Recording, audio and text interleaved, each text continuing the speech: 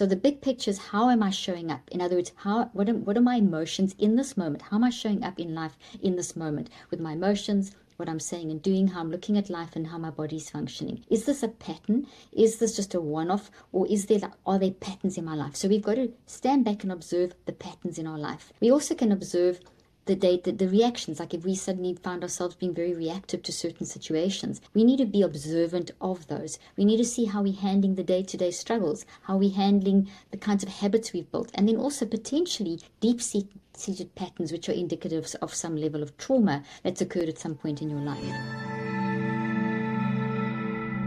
Hey everyone, Dr. Josh Axe here. Welcome to the Growth Lab podcast. I am thrilled to welcome Dr. Caroline Leaf, a pioneering neuroscientist who has dedicated her career to understanding the mind-brain connection. And Dr. Caroline and I go way back. In fact, about 10 to 12 years ago, we did a speaking tour together called the Mind, Body, Spirit Tour, where myself, and Jordan Rubin went to some different events and venues and spoke about really the mind-body connection and how to heal that connection. I've been so blown away by her work. She's a PhD in communication pathology, and she's really worked and spent her career learning how to change the brain and use neuroplasticity in order to help us become the best us. And I also am excited to talk to her today about mental health, because this is such a big topic for us and our kids. And so many people have questions about mental health today and how we can not only be physically fit, but mentally fit. Dr. Caroline, thanks so much for coming on the show today. Oh, Josh, it's so great to be with you again and to chat again. And yeah, we go back a long way. We've really done a lot of work over the years. So it's exciting to be joining you on your podcast. Thank you. Yeah, well, I know you've been blowing up. I was just telling you before we jumped on, I've been so impressed to see you on so many different podcasts, getting the word out about your new book. And I want to kind of start off right there talking about the mental health crisis today, because, when I first opened up my functional medicine clinic many years ago, the biggest cases I saw were related to hypothyroidism and autoimmune disease and chronic pain and those sorts of issues. And it used to be anytime I looked at the fastest growing health problems, it was cancer and diabetes and obesity. Well, today, when you look up the statistics of the fastest growing health issues, they're related to mental health issues, often depression, anxiety, isolation, extreme guilt, sadness. Talk to me today about why this is such a fast-growing issue. That's a really great place to start, Josh. The mental health crisis that we see globally across from 2 and 3 year olds, 4-year-olds, and that sounds crazy to say such a young age, all the way through to whatever age, adults, and so on, is a symptom of a much larger problem. We talk about the mental health crisis, but that is a symptom of a larger problem, and that larger problem is mind management. We have entered an era over the past 40 years where we focus so much on the physical that we've forgotten a lot about, we've literally put the mind aside, and the mind and brain have been almost either put aside, the mind the component, or otherwise we can look at it as the mind has been subsumed into the physical brain. And that concept has then led us to look at humans in a very mechanistic way. And if someone is showing a symptom of sadness or a symptom of depression or a symptom of anxiety, they're seeing that as a symptom of a disease, instead of seeing that as a completely different kind of thing that we're dealing with. So the whole concept of humans and being in life and being affected by life and the impact of life on us in varying degrees has been basically subsumed or reduced down to a symptom of an illness. And that is one of the biggest mistakes that we have made in the last almost 50 years. Started around 50 years ago, but really accelerated from the mid-90s with the advent of brain technology, where we could see inside the brain. So instead of that's brought tremendous knowledge, but with it has brought a tremendous price that we've paid. And that price is this huge problem now of mental health, which is a symptom of not managing our mind. And I know it's a big concept out there, and I know you've got lots of questions around that, so I can dive a little deeper if you'd like. Yeah, one of the areas that I have concerns that I think is so important, and I know this as being a somebody who's a person of faith, is our identity is really important. And we'll read reports today. We'll see this in the news and media today about terms around identity confusion. And that could be around sex or gender. It could be around a number of things today. Talk to us about what is identity and what role does that play in mental health? Identity is massive because when we reduce a person's experience, let's say that they've gone through some level of abuse, or maybe it's just they've been on social media too much and they've basically wired in a whole way of thinking in their brain that's influenced how they see themselves.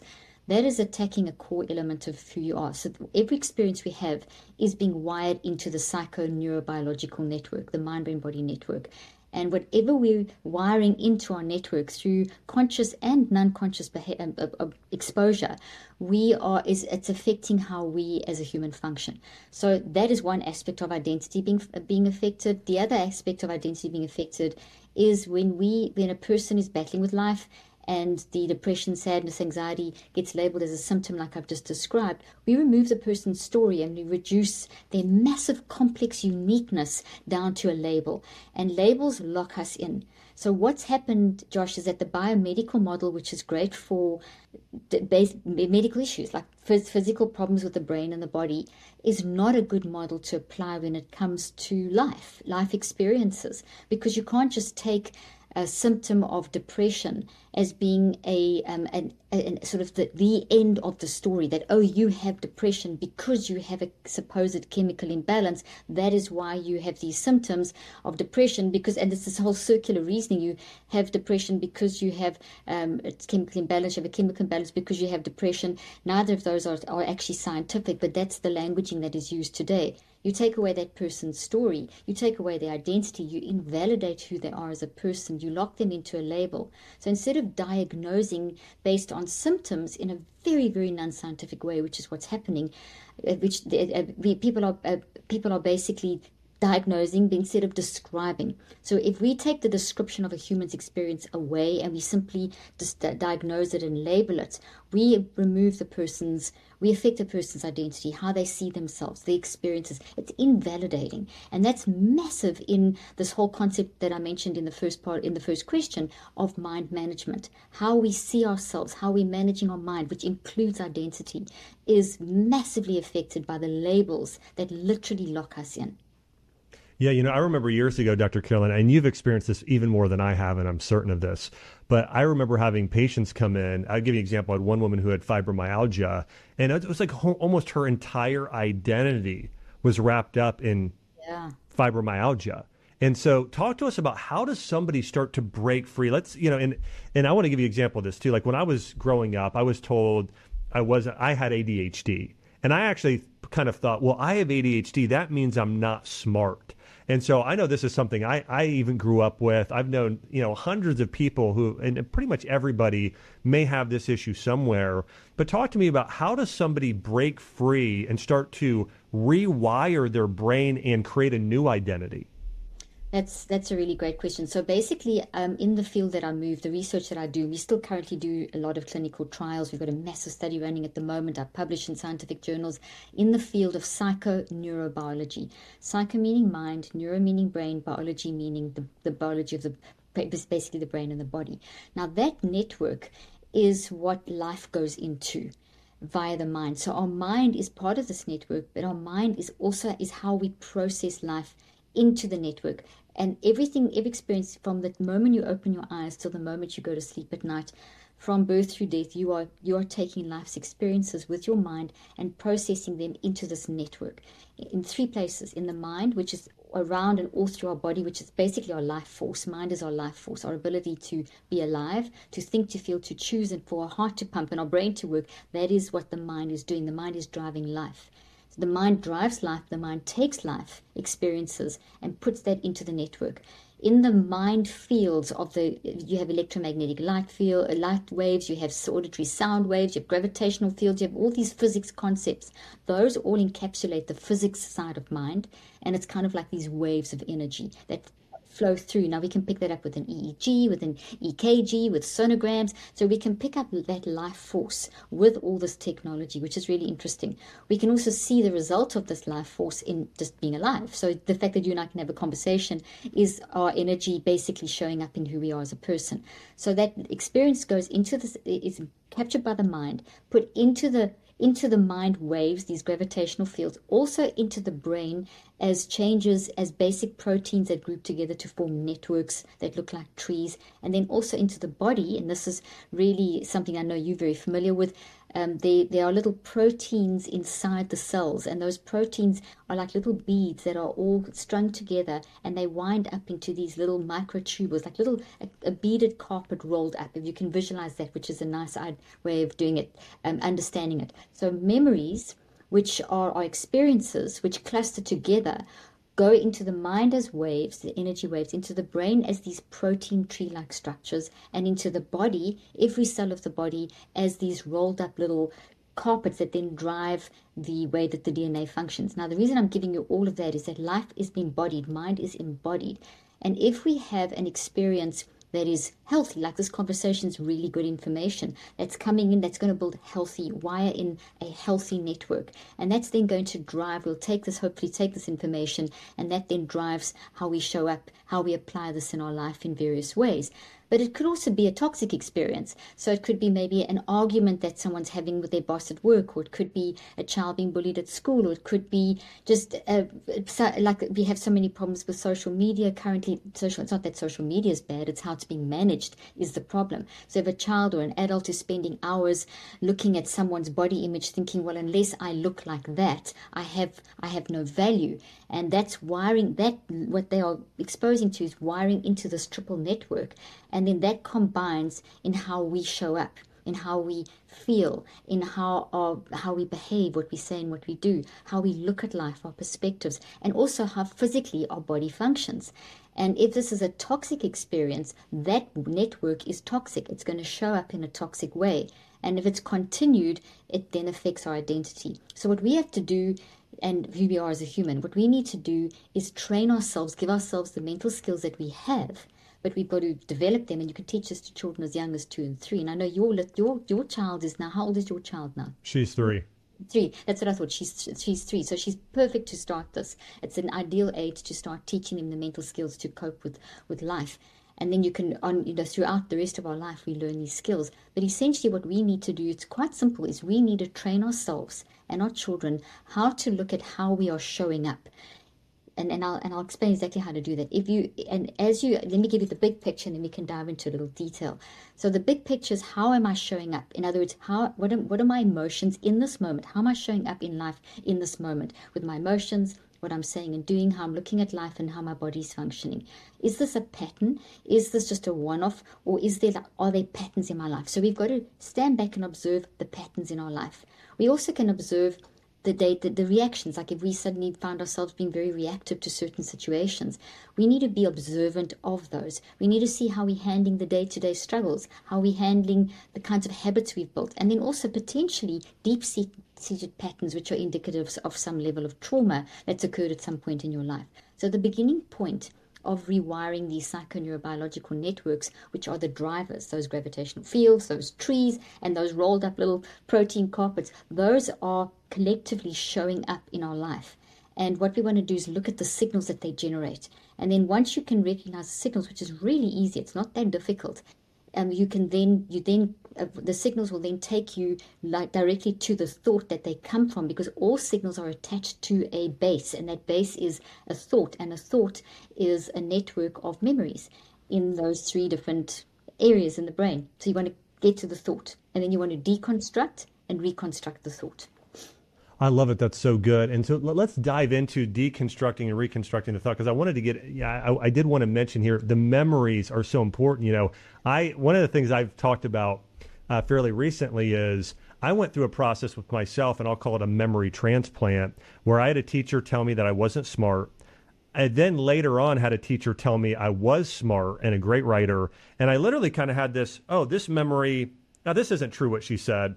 Yeah. What this teacher said, this is true, and I decided to focus in and remember and focus in on this memory rather than the other memory. So talk to us about, and I think about this like a diseased organ. If you think about it as, hey, if somebody needs a heart transplant, they need one that's not toxic, one that's functioning well. Hey, let's go ahead and do a new heart. Well, let's get a new memory in there, or a new way of thinking, or sometimes maybe it's not a new memory, maybe it's a new way of perceiving it, right? A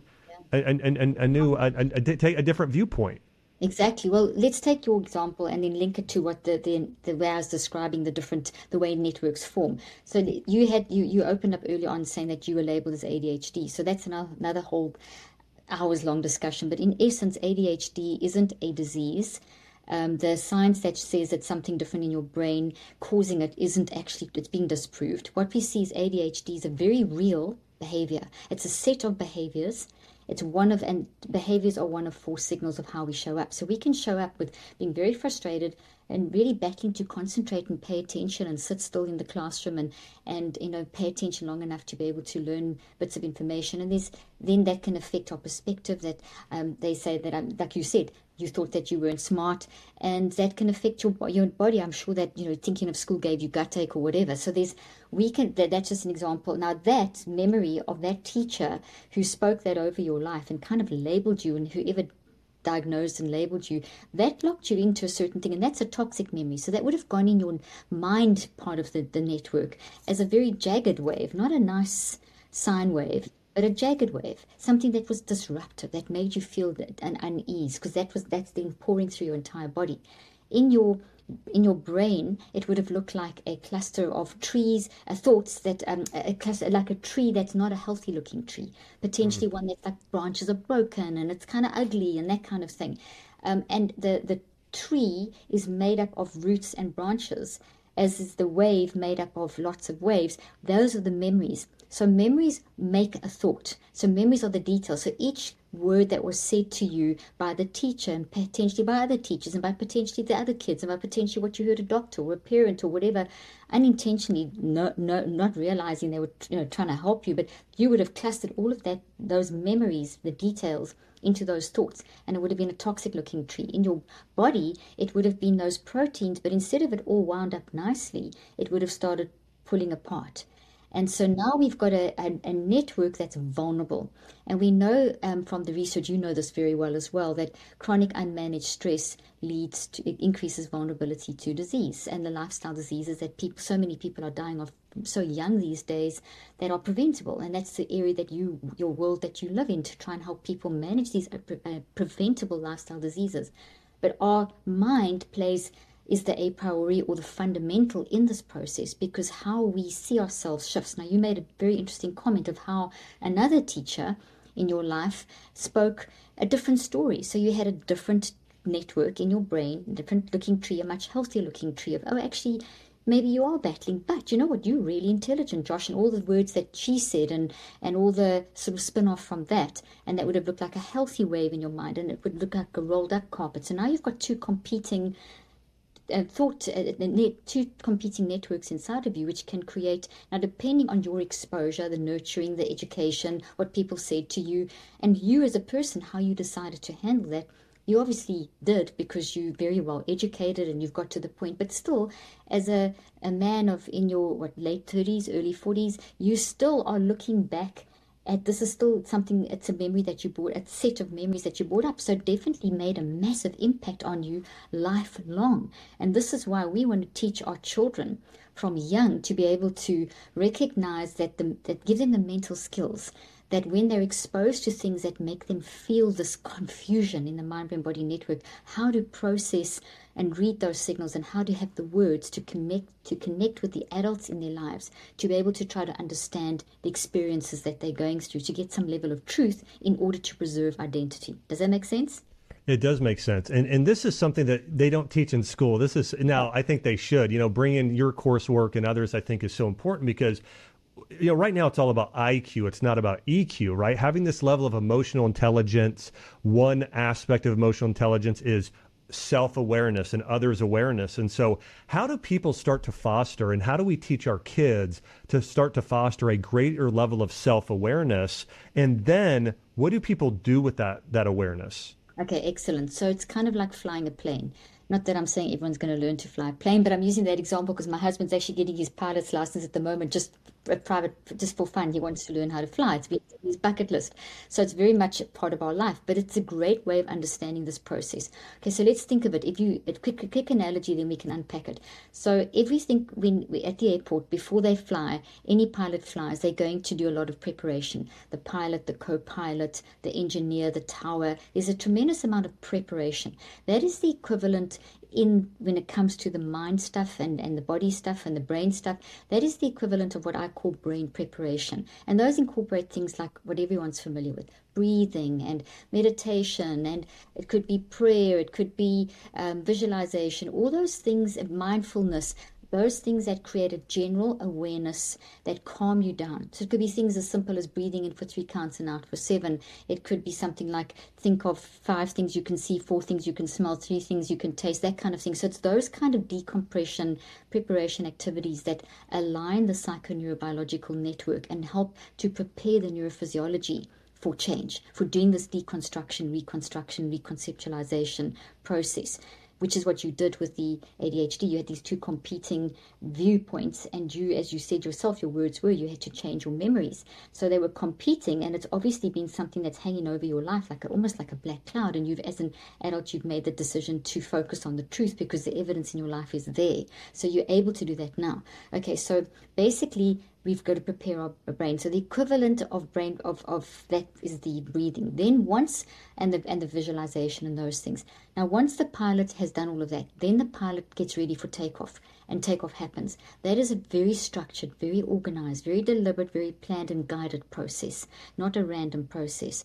So that equivalent in terms of managing our mind is gathering awareness. And notice the word gathering. So from general awareness, which happens with your brain preparation, you go into gathering awareness. Okay, so this is now I'm aware of my bodily sensations, emotions, breath work, I'm calmed down, etc. Now I need to focus in on this moment, how I'm functioning in this moment. So I'm going to gather awareness of 4 signals: the emotions, which I mentioned earlier on, our behaviors, what you're saying and doing, your perspective, and your bodily sensations. So it's literally identifying 4 little sentences.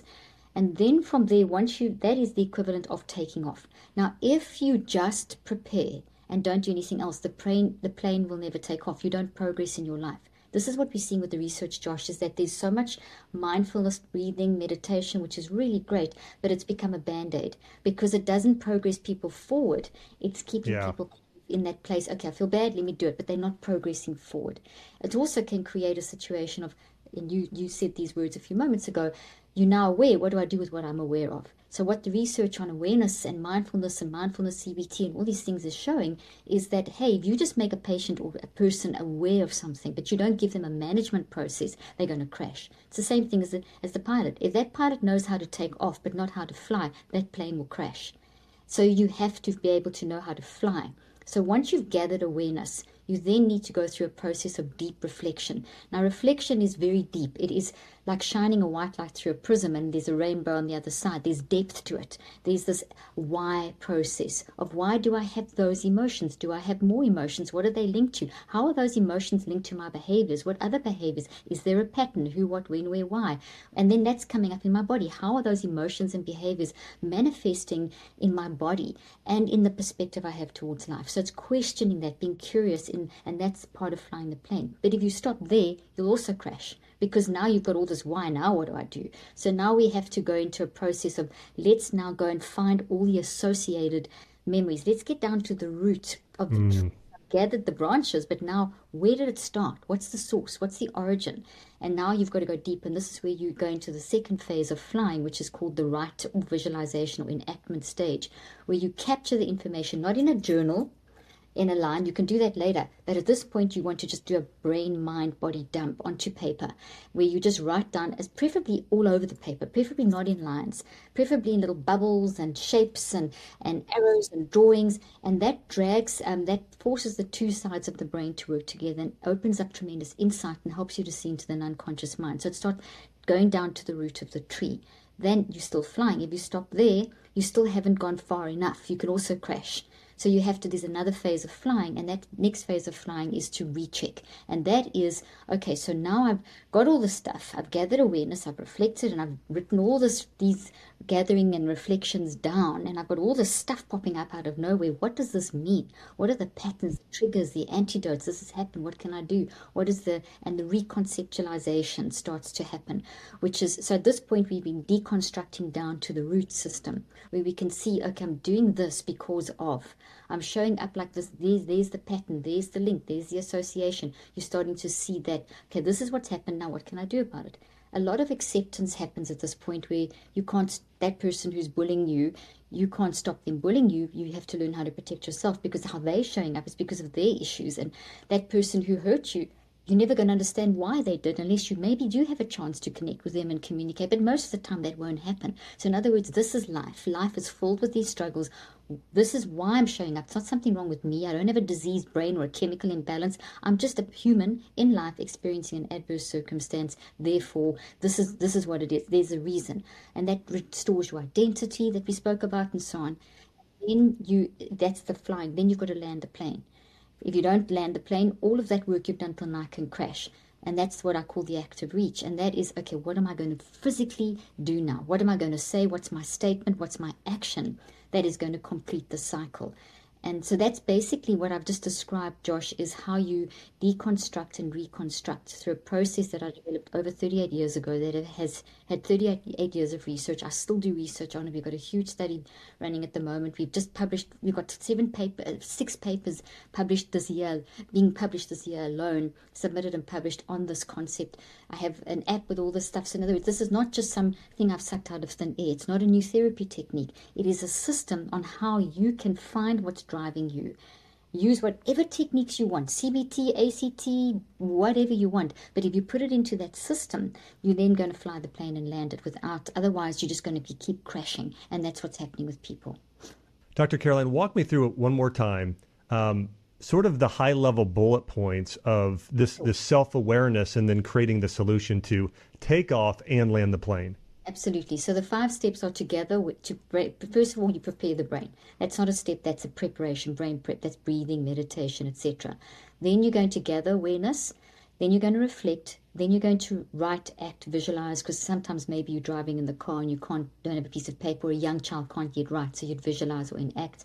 And then you recheck, and then you active reach. So it's a system that your mind-brain-body network goes through as it engages with information. So how does this conversation get from our mouth into the viewers and listeners' heads through this 5-step process? So what I've done is I've made a scientific process that we're going through at very fast speeds. I've made it very conscious and deliberate. And by you consciously and deliberately applying that system and then taking the basic guidance of how each step works, and then putting your own, what works for you within that, then you basically are rewiring, you're deconstructing and reconstructing a network. So whatever's happened to you doesn't go away. Nothing goes away. Once it's happened, it's there forever. But you can change what it looks like. You can roll up the carpet again in the body. You can change the tree from an unhealthy by cleaning up the roots to a healthy tree, where the branch that's toxic will then shrink to a point where you remember, but it's no longer controlling you. You can change the gravitational fields in your mind. That's the work that we do, and that takes time. And that's the other key thing, Josh. We live in a world, as we know, that everyone, I feel bad, give me a pill. Make the pain go away. And that is not, when it comes to the body, it works more effectively. When it comes to the mind, that does not work. There isn't a pill that will take it away. Yes, maybe an antidepressant, which is not really an antidepressant, it's just numbing the brain. Maybe we'll numb the brain for a period of time, but it's not fixing the problem. We have to feel the pain. We have to go through the process. The hard work is the good work. And it takes time. Time thing we should talk about as well, because that's very relevant. Yeah, I want to talk about that next. I want to walk through, though, so everybody can really grasp, because what you're saying here, I think, is so transformative. And I've read your books over the years, several of them. I've applied this to my own life. So I want to walk everybody through this. And tell me if I missed something here. But one of the first steps is bringing to awareness the feeling you have and the memory you have. So again, for myself, I might have been told I wasn't worthy, I wasn't good enough, I wasn't smart, tied to something like ADHD. So I bring that to awareness. I kind of walk through that memory, And I realized this is something that's really impacting my life. And so there's a level of awareness around it. And then one of the next steps there is realizing how it's affecting me, and all of the sort of going through, hey, is this true or is it not true? How's it impacting my life in a negative way? And really realizing, oh, this is toxic. This is an issue. And one of the next steps from there is spending some time, thinking through it, but also maybe writing it down, doing kind of a mind map. Get out a piece of paper, get a computer. Don't write it in a linear fashion. Kind of just throw it all over paper and write down, you know what? This makes me feel like I'm not worthy. This teacher, did this to a lot of students. She was very negative in that way. Another teacher told me I actually am smart. You know what? I realized that I just wasn't trying, right? So I'm kind of throwing all these ideas and thoughts on paper. And then from there, I'm going to take sort of maybe the limiting belief or this toxic belief and recognize, okay, this is toxic and it's actually not true. It's not my true identity, who I am, this ADHD, or I'm not smart. Well, the reality is I'm actually very good at, I'm not good at math. I'm good at science. I'm good at writing. I'm good at this. God's given me these skills here, and I'm going to focus on these things. And how am I going to deal with this? Well, maybe I'm going to go back and tell my teacher at some point, hey, I want to let you know that you said these things to me. I want to let you know it did hurt me, but also I want to let you know it actually served, my life. And I want to encourage you to start teaching about a growth mindset and not a fixed mindset or something like that, or maybe don't approach them, but you realize I'm going to make sure that I don't do this to others because maybe I did this to somebody and was hurtful. And I'm going to make sure I teach a growth mindset. I'm an encourager. I'm going to challenge people in a good way. So I probably missed some things or messed it up a little bit. My point is like, that's sort of it's hard work. It is. You have to think, you got to confront hard memories, but you have to go through the process if somebody wants to experience a breakthrough. Beautifully done, Josh. Well done. That was really excellent. So I'm just going to refine it a little bit and add a bit of detail. Let's go to the top there where you gathered awareness. So you, first of all, you gathered awareness of the thought of ADHD. So think of the thought and then the detail of the memories. So in one thought, you could have hundreds, if not thousands of memories, because memories are the data points, what was said, what was implied, what you the experience, the conversations, all the detail, those are in the root. So the root part of, if you think of a tree, the root part is the source. So the word ADHD thrown out, or the very first statement that was made by a teacher however many years ago, would have been the seed planted in the ground. And then every word after that an experience was growing all the roots. And in that process, through your unique identity, the tree trunk, your being, like how you uniquely thought, felt, and chose around those concepts, and that grew the branches. So in the gather awareness, what you are doing is you are basically getting, as you said, you are getting awareness of that label made me feel X, Y, and Z. It actually made me also respond. I had certain behaviors. So I'm just refining. So you described the feelings of frustration and so on. You described that it made you feel like you were useless, that you were, or you weren't good enough, or whatever. That also affected your perspective on life. That I'm just not one of the smart people. Can I do anything, kind of thing? I'm just making stuff up. Maybe in your body, I don't know what sensations you had in your body, but you would have. There could have been tension in your body. Potentially over time, there may have been some ailments that had begun, that were starting because of vulnerability to disease. So there's just the 4 areas. So as you gather awareness, you want to be quite specific about those 4 different signals and be very deliberate and intentional, very organized. The mind-brain-body network, the psychoneurobiological network's very organized and very detailed. Then that, as you quite correctly said, the next step is the reflect, where it's the why, getting curious. How did this make me feel? What was this coming from? What did they say? What are the details of those memories? So you're looking at the branches. You're getting some detail there around those 4 areas, the 4 signals, and how they interconnected, and looking at more detail of how they showed up in your life. And then you're capturing all of that. And the system is correct. You used mind mapping, but it's actually more. It's called a metacog. And the metacog is a much bigger, expansive way with less rules of how you can actually just empty your mind, brain, body network. And when you do that, things will come up that you don't seem related in the moment, but there's some relation, because we have all these thoughts. Like, think of the trees, how they're under the ground. There's a lot of crossing over of roots under the ground. There's a lot of connection. If you think of a forest of trees, and if you had to go into the ground, all of them are kind of growing over each other. So there's connection. In other words, as you bring up the memories in that thought, you're going to activate connected memories in some way, and how this has impacted other areas of your life.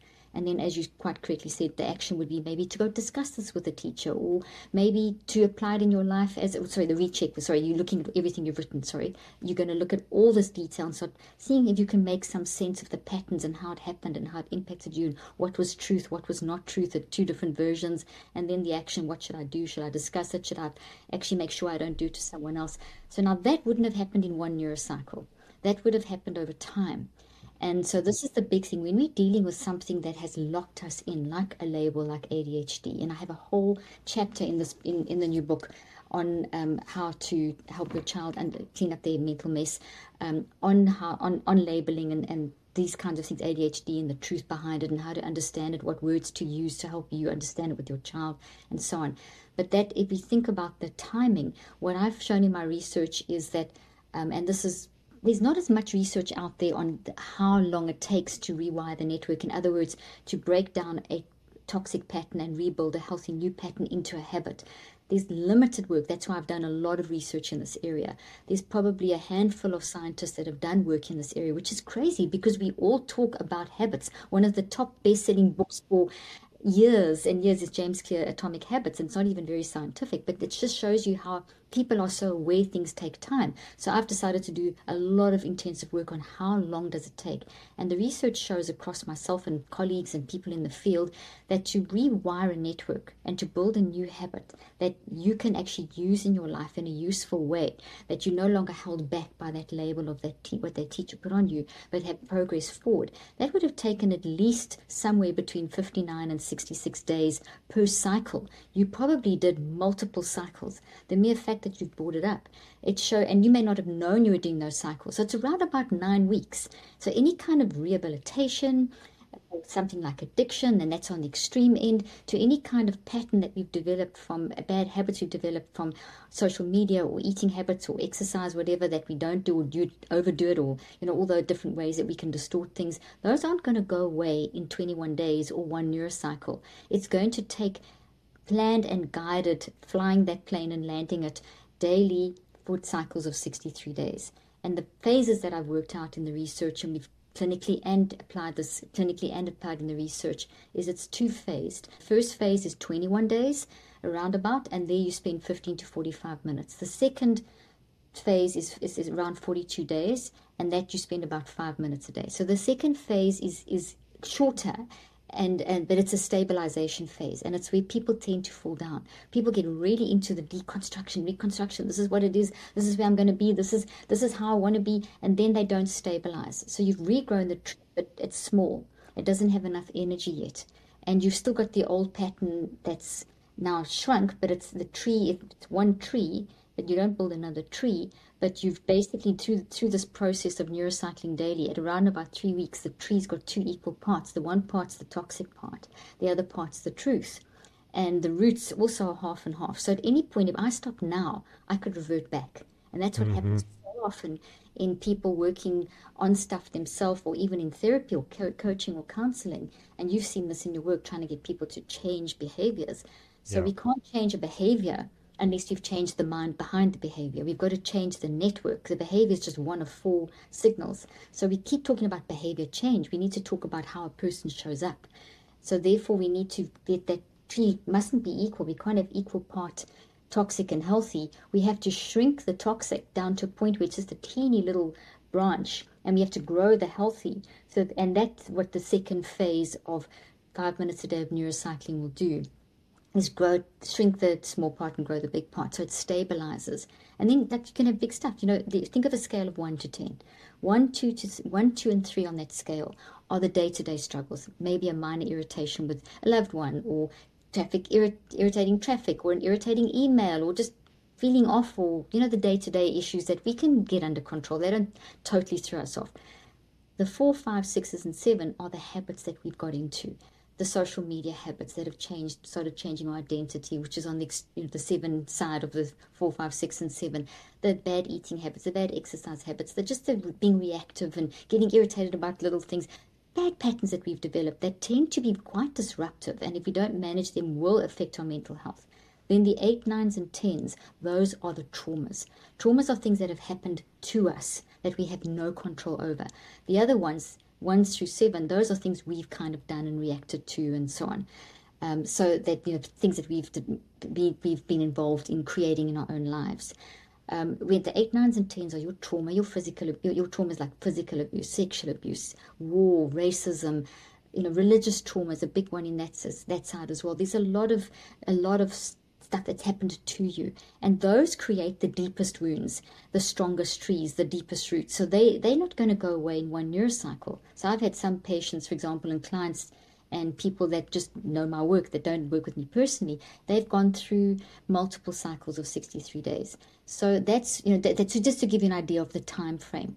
And this may all sound very overwhelming. How do you teach this to kids? So I have explained very simplistically how you can bring this down to a very simple level for children as young as 2 and 3 years of age. You can start teaching these skills in a very, very simple way. I love this. Well, I want to encourage everybody to check out your book. I have a lot more questions, so we're going to keep going. But I want to encourage everybody to check out Dr. Caroline's new book, How to Help Your Child, you see there, clean up their mental mess. And this book, you can find it in bookstores nationwide. It's on Amazon.com, so you could go on there and check it out. But I've read several of Dr. Caroline's books, and this one is so good because it's hitting on something that's one of the greatest needs in the world today. Dr. Caroline, I was reading a study here recently, and this is more of a survey, but yeah. They went and found the number one search term by Gen Z right now on Spotify is the word sad. So they're going up to listen to sad music. They're trying to look at sad songs, but also one of the biggest key terms that's continuing to grow is Generation Z and some millennials. They're just very sad. They feel lonely. They feel isolated. Can you walk me through, and there's probably some parents listening to this and they're like, yeah, I noticed my kids, they're not as carefree and happy and exuberant as maybe I was as a kid or the kids I was around growing up. And not to say that, hey, all of us don't get sad at some point, but this has become more and more of an issue.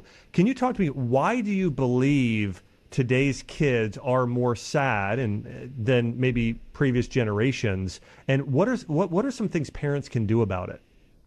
That's such a good question. In fact, they do a global survey every couple of years. It's like this massive survey that's done, and they look at the world's mental health in general, and they compare different nations and things, and they look at adults and children. And generally, adults are sadder than children. But in the last couple of years, it's flipped, where children are sadder than adults, which is very interesting. Is quite something. A lot of it's got to do, and I'm not blaming social media. Please, I want to stress this, because social media has been made out to be the big bad enemy.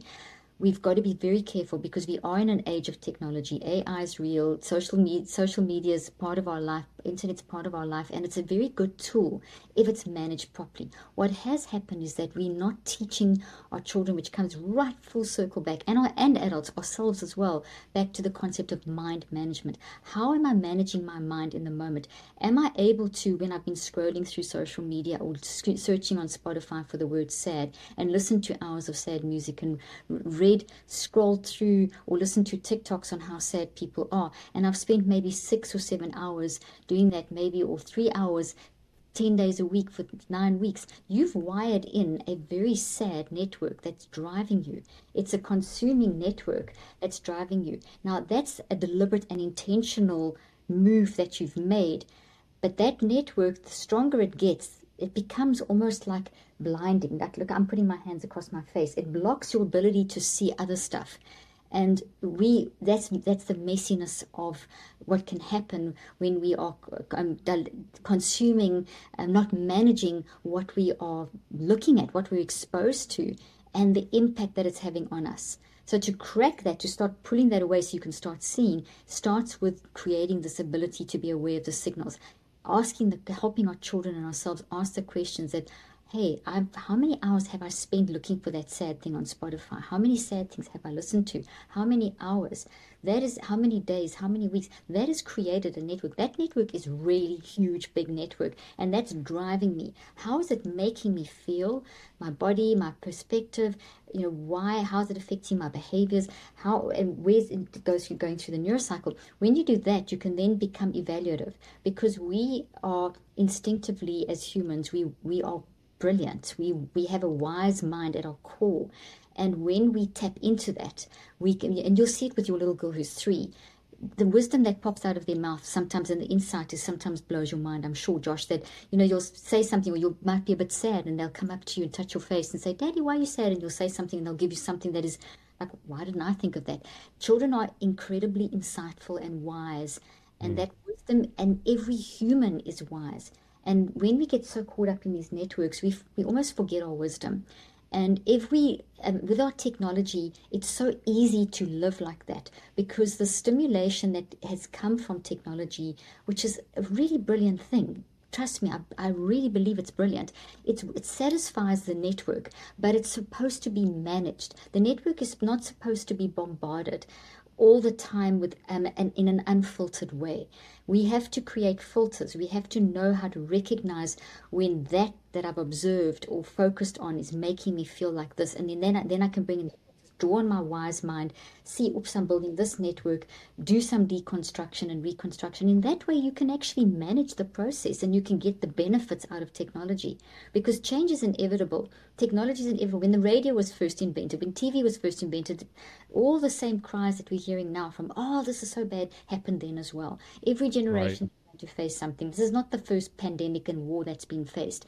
This is just part of humanity. So what we are lacking in this generation and the last 4 generations is this, hey, let's stand back and let's observe how life is affecting us on the scale of 1 to 10. And let's, as a community, come together and talk about this. We've shoved that aside and we've said, oh, you're sad. That's a symptom of a disease. Let's label you. Let's diagnose you. Instead of diagnosing, we need to describe. And that's huge. And we need to teach we need to enable our Gen Z and our Gen Alpha and our children that are battling with all the things that they're exposed to. We need to help them to have the tools to say, you know what, Mom, Dad, whoever, uncle, aunt, this made me feel really uncomfortable. I need to talk to you about this. This made me feel like something's wrong. I don't know what's wrong, and we've got to create those safe spaces that they feel safe enough.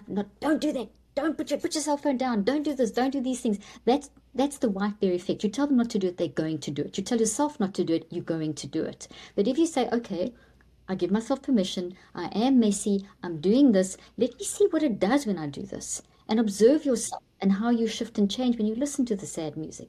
It's that shift that we need to bring back in, that I'm trying to do with the work that I do. Well, so much of this, Dr. Caroline, goes back to this. It's a type of emotional intelligence. It's this self-awareness of self-distancing, right? Being able to step outside of oneself, sort of look at yourself almost like you're a friend or a kid, and say, hey, this is these are the actions that are best for you. We need to be able to do it with our kids. And you reminded me of something. You used the word consume there. It's the same principle. You are what you eat. You are what you consume. And so when somebody's on social media or listening to songs on social on their device or whatever it might be, we should be feeding ourselves the cleanest, the healthiest, the most life-giving songs and stories and social media that there is. I went through my own social media, and I do this regularly, and I go through and say, okay, who are the people I need to follow? And what are the accounts I need to follow that are going to be iron sharpens iron for me? They're going to support my growth and my development of my body, mind, and my spirit. And who are the people that don't do that? And not to say I don't want to be aware of certain things like the news and what's going on in the world and have some form of negativity, because sometimes, right, those things can help us grow our hearts and our compassion for others. But, I go through and I say, okay, people I'm following, Dr. Caroline Leaf, Andrew Huberman, John Maxwell, these sort of people that I know are going to help me grow in body, mind, and spirit. And the others, if there's a level of self-comparison or negativity or something that I know that is going to create more toxicity in my mindset, I'm eliminating those and getting rid of those. And I think with our kids, like I think about my daughter in Arwen, and she's 3. We still actually even explain this a little bit to her as we have her on YouTube. We have all the parental blocks on certain things at 3 years old, of course, and whatnot. But also it's like she was watching something the other day around, now listen, some people may not agree with me on this, and that's okay. But she was watching some things around Halloween and just a lot of kind of scary witches and things like that. And we said, hey, Arwen, we're not going to watch this one right now, and just explain why. I said, hey, we want to watch things that are funny and uplifting and positive, and that are going to help you grow into a woman of God and things like that. So we spent time even explaining that to our daughter of here's why we watch this, here's why we don't watch this. Here's another silly example. There's someone she likes to watch, and they're always throwing a fit. Like the kid is like, if they don't get their way, and we're like, well, she's gonna. By the way, we started watching this. It is, I mean, you know this already because you have kids, but it's unbelievable. Like she'll watch a kid on her iPad, and they're throwing a fit. All of a sudden, she's throwing a fit, and we're like, well, she doesn't throw fits. Why is she doing that? They're like little sponges, and we're all sponges. And so this is huge. All the things you're sharing. Well, 95%, Josh, thanks for sharing that. 95% of what is going into our network we're not even aware of. So that conscious, deliberate stuff that I was telling you about is only around about 5 to 10%. So we're absorbing our environment and we're then trying to make sense of it. So when the child sees that stuff, then they're not trying to be naughty. They're just trying to process. So that wires into the brain. It creates very disruptive energy. So it's got to come out. So they don't know how to let it come out except by visualizing, by showing up in the way that they just saw. So if they do that, it's not to discipline the child. It's to actually say, okay, well, that's when you do that, that's those are the consequences. I understand that's that you're showing up like this. That the words for a child would be, let me show you. We've got a little character called. This will be easier to understand. In the book, I've created a character called Brainy, which is a cartoon. And the entire book, I teach the parent how to teach a child with a cartoon. So if you've got a 2 and 3 and a 4-year-old, even the older kids, it's all cartoon. It's written, but there's the little characters. I've created a character called Brainy. And Brainy is the superhero that walks your mental health journey with you. So parents can get the little toy. And Brainy has a superpower called the neurocycle. We even have a coloring book with all different scenarios where Brainy and friends. So you can color, the child can, there's a little picture of this child, this brain nervous about sounds, and there's a blank page so you can do all your writing on that page. And we've got a whole series coming out. We've even got storybooks coming out with this Brainy character. The idea being that, let's say now that this is your child's throwing the tantrum. So now you pick up Brainy and you say, I see Brainy's very mad and Brainy's throwing things and Brainy's yelling and Brainy wants to kick things. Why is Brainy so upset? Why is Brainy kicking? So you then you'd go through the neurocycle and in simple language, and I explain exactly how to do it in the book. And you use the doll to demonstrate. I wonder what's wrong, and then they immediately invites collaborative, deep, meaningful connection. And they'll say, "Well, Brainy, this Brainy," and they'll probably pick up Brainy, take it to the iPad, and actually show the show. That's how. So you've given them a way of communicating, and the best way to help your child with their mental health, relating to this whole thing we've been talking today, Josh, is for you as an adult to manage your mental health. People often ask me, what would I do? What would be the first thing that I would do in this mental health crisis? And my answer is, I would train the parents to understand how to manage yourself and to be authentic and honest. And if you're having a bad day, you go sit down in a designated space in your house that you've created with your child or your children, and that's your neurocycle or mind or whatever you want to call it, area of your house, and you go, it's got a nice chair there, and there's Brainy and books and toys and a notepad that you can write in with art supplies, and you sit down and you say, oh, I had such a bad day. I yelled at you. I'm so sorry. I'm so mad. And you go through the neurocycle. You demonstrate to the point where when you're getting to recheck, you by that stage when you're writing on, let's say you're drawing pictures of like a cross face or something, the child's peeking over your shoulder and they're pointing and they're saying, oh, and then in the recheck you invite them in to share that journey with you, and they may give you or not give you statements, but you have then modeled for them, oh, okay, now I feel so much better, and you're activated, let's go play with our puppy, and I'm going to phone my friend who upset me. So you've modeled the process. So for parents, I would say learn this yourself. I've got an app too. Neurocycle is in an app where I literally give you the therapy, where there's the whole 63-day cycle, decompression activities. There's a little mini neurocycles, and we've just built a parent add-on that's coming in a couple of weeks, and that will actually go with the book where there's different scenarios, like for example, how to manage a tantrum in the shop using the neurocycle, how to deal with first day fears of going back to school or daycare or whatever. So there's a multitude of different scenarios where you can create this tool. But as a parent, you learn it for yourself because you've got issues. Everyone's a mess. We all need help. So by you managing yourself, and then demonstrating, obviously language appropriate and age appropriate, demonstrating how you managing your mind, you then teaching your child the skills of that, well, it's okay to be a mess, but you don't stay a mess. I threw a tantrum, okay, it's a mess, but why? Let me manage that. There's a consequence. That's not the way I can manage, but I feel, I don't know how to explain how I feel. So you're providing those those mental skills to manage what they've been exposed to and what we've been exposed to. We've got to manage ourselves, and the kids will relate to that. That's so good. I love it. You know, one of the things I think as a parent that I've been more aware of is there's a level oftentimes, you know, that, and by the way, you've seen this discussion and these debates on probably Twitter and social media of, you know, there's a generation of everybody gets a trophy, right? Oh, yeah. What are your thoughts on sort of, first off, what are your thoughts on that? But also, what are your thoughts on striking a balance between nurturing your kids, but also challenging them and pushing them in a healthy way to be their best? Well, that's a really great question. And what we want to do is teach not competition, but enhancement. So there are going to be people that do things better than you, and they get the trophy. You don't always have to get a trophy, but you can celebrate their win and them winning the trophy, because that's in that you're developing your intelligence, your own intelligence. So by celebrating other people, you become healthier and more brain intelligent. If we give a child the trophy all the time, we're breeding narcissism. We're literally growing the behavior of narcissism into our children and entitlement. And there's actually a whole reel that I've done in a podcast. In my podcast, Cleaning Up the Mental Mess, that you've been on. And you need to come on it again. And I've done a whole podcast on how we've got to be careful of building entitlement and narcissism into our children through this trophy thing, that everyone's a winner. Everyone is, but that's not how it works in life, because you're a winner if you can celebrate someone else's success. That's winning. That's the correct version of winning, versus you've got to also get the trophy. It's an empty trophy.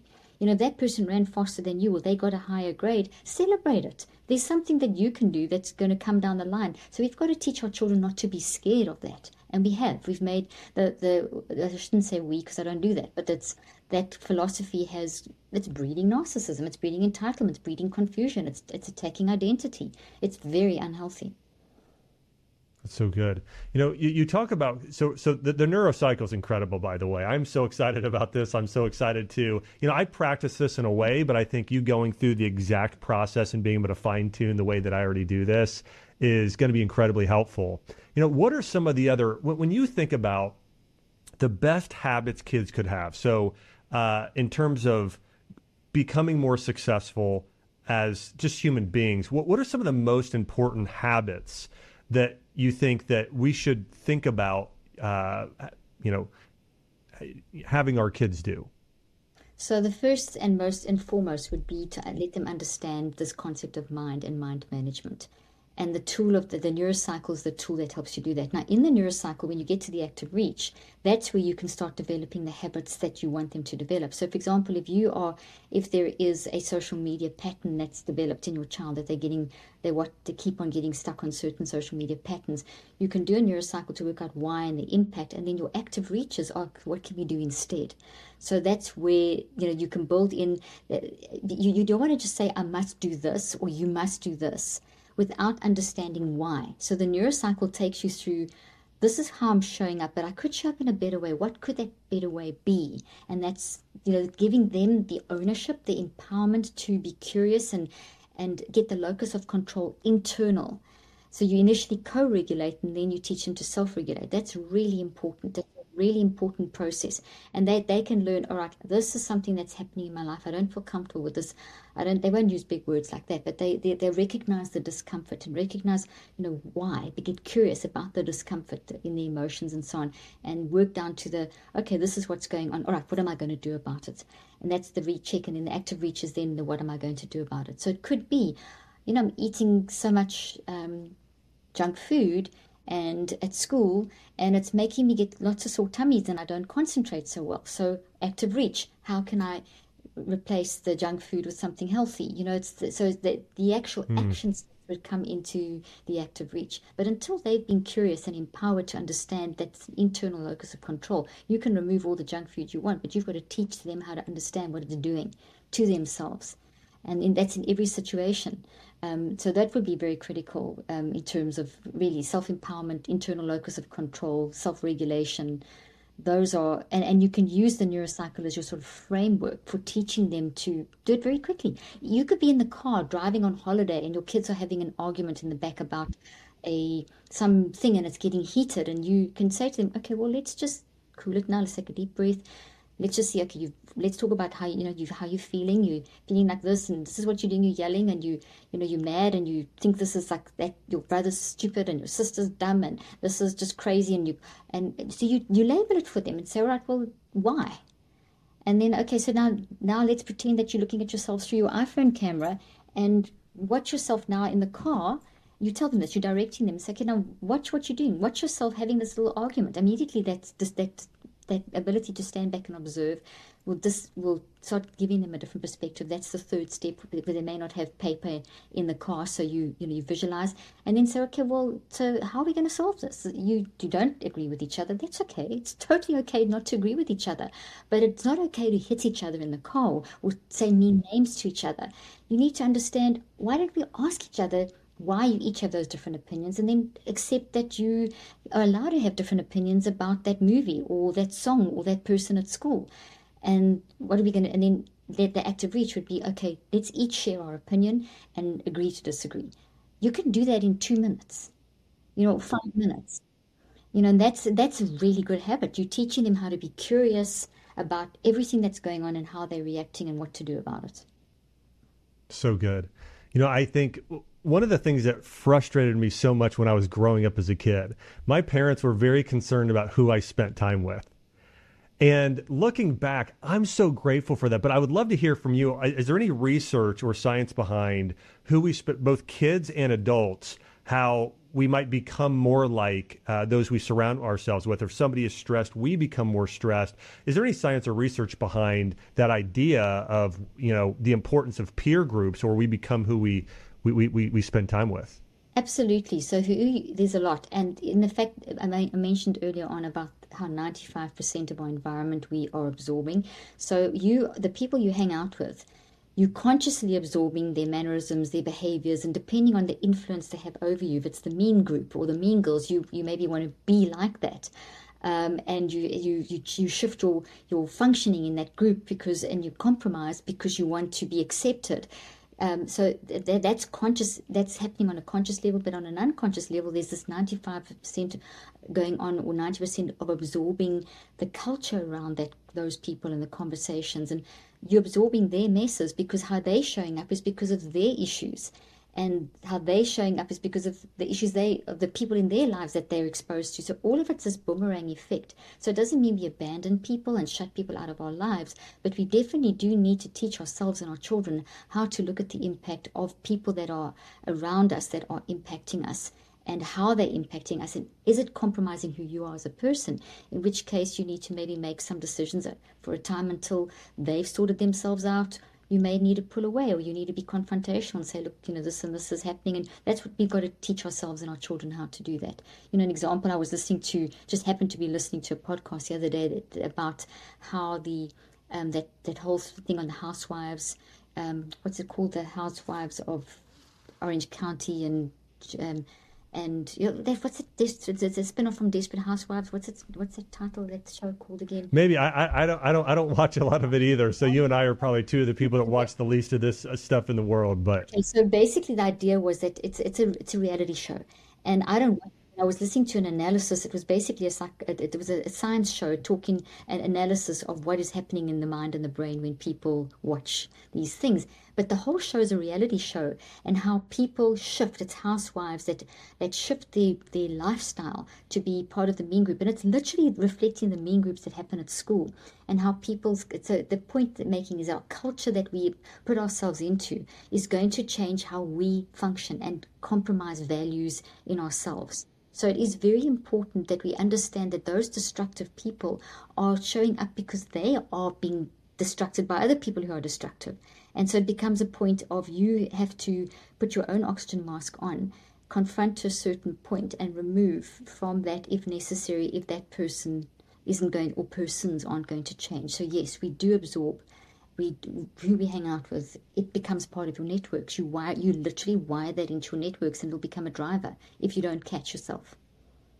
I mean, it's so incredible because what you shared there is even mannerisms. I know when I've spent time around friends growing up, I just realized I start acting more like I did in the past or like them. And so we've all experienced this in different areas of our lives. But think about it. I mean, you start modeling the mindset, the behaviors, the thoughts, the actions with it. I mean, this is really important for us and for our kids. You know, Dr. Caroline, one of the things that I wanted to ask you, you give so much advice to so many people, right? I mean, daily. I mean, you're giving so much advice.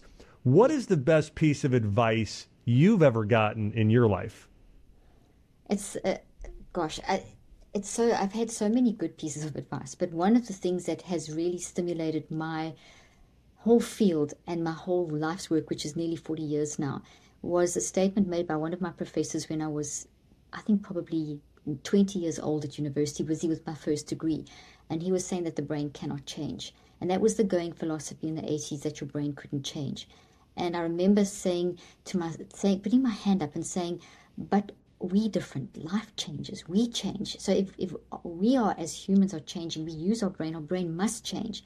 And he kind of sort of fobbed it off and kind of said, well, go do research. So I said, okay, what area? And he said, go and work with go work with people that have had brain injuries, like traumatic brain injury. And he was being facetious. He was basically saying it's pointless, because if someone's got a damaged brain, there's no hope. That was what they were teaching us in this neuroscience lecture. And so I didn't, as a young student, I didn't, think anything more except, oh, okay, I will go and do research on traumatic brain injury. And I started setting up my thesis for undergrad and for postgrad, and that in that area. And I did some of the first neuroplasticity research in my field and in the world at that time, on showing that if you change a person's mind, you change their brain. We didn't even have the technology. We had CT scans, and QEGs weren't even around. EEGs weren't even being used in the way they are now. But we saw changes in people's, we would look at more behavioral outcomes. And I had people going from being literally non-functional at 18 years of age from a car accident, not even functioning on a second grade level, going on to get university degrees. And that's when I knew something shifted. So it was his challenge to me, that challenge, the essence was, you know what? The impossible, he's like almost brushing it off. He said, just, go, and it's impossible to change something. That's the reality. Reality always changes. It was the fact that he challenged me, that in a way that said things can't change. That caught me. Things always change. And that led to the research, but it was that challenge that was a very, very good piece of advice that taught me that change is good, that I will change, that I can change who I am as a person, that as I learn more and become a better parent and know more, I may have completely different values to what I had 10 years ago, 5 years ago, and that's improved me as a person. Change is an inevitable part of life, and that change affects at the entire functioning of the human. So that was a great piece of advice, because I pursued change and understanding change for the rest of my life. I mean, this is such a powerful message that you can change. You can be so much better. I mean, 10 years from now, you can be probably more than you even thought you ever could become. And so I think that's one of the messages for people, is you can become somebody of greater character, greater skill, accomplish more than you ever thought possible. So what a powerful, empowering belief and message. Yeah, that really helped me, because it also means, Josh, that you may change a philosophy. You may have a way of thinking that was so right for you at that stage, and you see, hey, that actually wasn't good. That actually, and it was maybe not a bad thing, but it changed how you viewed something, and you can shift. And that doesn't mean you're fickle. It means that you've grown. So don't be scared to change who you are as a person. That's really very key. I think it's very key.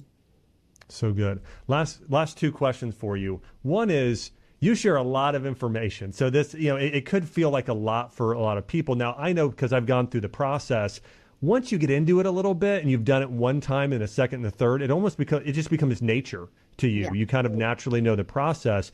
But what advice do you have for any parents who might feel like a little overwhelmed? This is a lot. What is your advice for them? Get the app and do the app. Go through it, because I'll walk you through it, and get the book. And put the two together, because in the book I'm explaining it so simplistically, and in the app you're experiencing it. And teach yourself first. And as you teach yourself first, then you'll see how easy it is over time. Don't expect yourself to learn. It's like learning to play a musical instrument. It's going to take you time to get into the process with your children and get into sort of a routine and stuff. But it doesn't take that long. There's a story in the book because I have a whole section on trauma and social identity and social, there's the third section's all the major sort of issues that can hit sleep issues and that kind of thing. And there's a story of a young boy who, observing his mom, he was very traumatized, sexual abuse and all kinds of things, but observing his stepmom, using the neurocycle just to cope with the challenge of bringing this child up, because he was so many issues from all the terrible trauma. He observed her and watched her change, and she sat with him, and within a few days, 4 days of using the neurocycle, this child slept through the night. He'd never slept through the night before, and this child was 8 years old, and that was this version, the adult version. So the hope, it will take you time to get all the concepts, but that's okay. But the basic principles you'll get into place fairly quickly. So this is a great combo to get, and the coloring book and the toy are such good for young kids. The first book is 2 through 10. Okay, and then my other book, Cleaning Up Your Mental Mess, that you've interviewed me about before, that's adolescents onwards. The app is for adolescents and adults. And then we've got a parent add-on coming in that the parent can use to guide the child. And that will be in the next couple of weeks. The coloring book and Brainy, these are available only on our website, drleaf.com. And there is always a special going on. And so the app you can download, iTunes, Google Play, and we have a web version. So that's where I would start. I think that's probably the easiest place. So good. I want to encourage everybody, check out Dr. Caroline's new book, How to Help Your Child's Mental Mess, or how to help clean up their mental mess. It's on Amazon. It's in bookstores nationwide. Also, there's an app. There's a coloring book. All of these great tools. And this is such an important message because mental health is on the rise. And even if it's something you might not have grown up with as a kid, our kids today, they are dealing with it across all ages. And so the more we can help our kids improve their mental health, the more they're going to be successful in their relationships, which really impacts every area of your life. It impacts marriage, your work life, just success and everything, generally speaking. So I want to encourage everybody, run out and check out Dr. Caroline's new book. And Dr. Caroline, again, I'm just so grateful for you coming on and sharing your wisdom with us today. And I know we can find you on YouTube. You've got a podcast. It's fantastic. I want to encourage everybody to check that out as well. But again, Dr. Caroline, thanks so much for coming on and sharing your wisdom today. Thank you, Josh. It was so great chatting with you again. And thank you for your excellent questions. I think we got into some really good stuff. Yep, agreed. Well, hey, everybody, thanks so much for listening to another episode of the Growth Lab podcast, where each and every week we talk about how to grow yourself, your health, your wealth, and in your career and relationships. Thanks again to our special guest, Dr. Caroline Leaf, talking about how to rewire your brain and improve the mental health for you and your kids.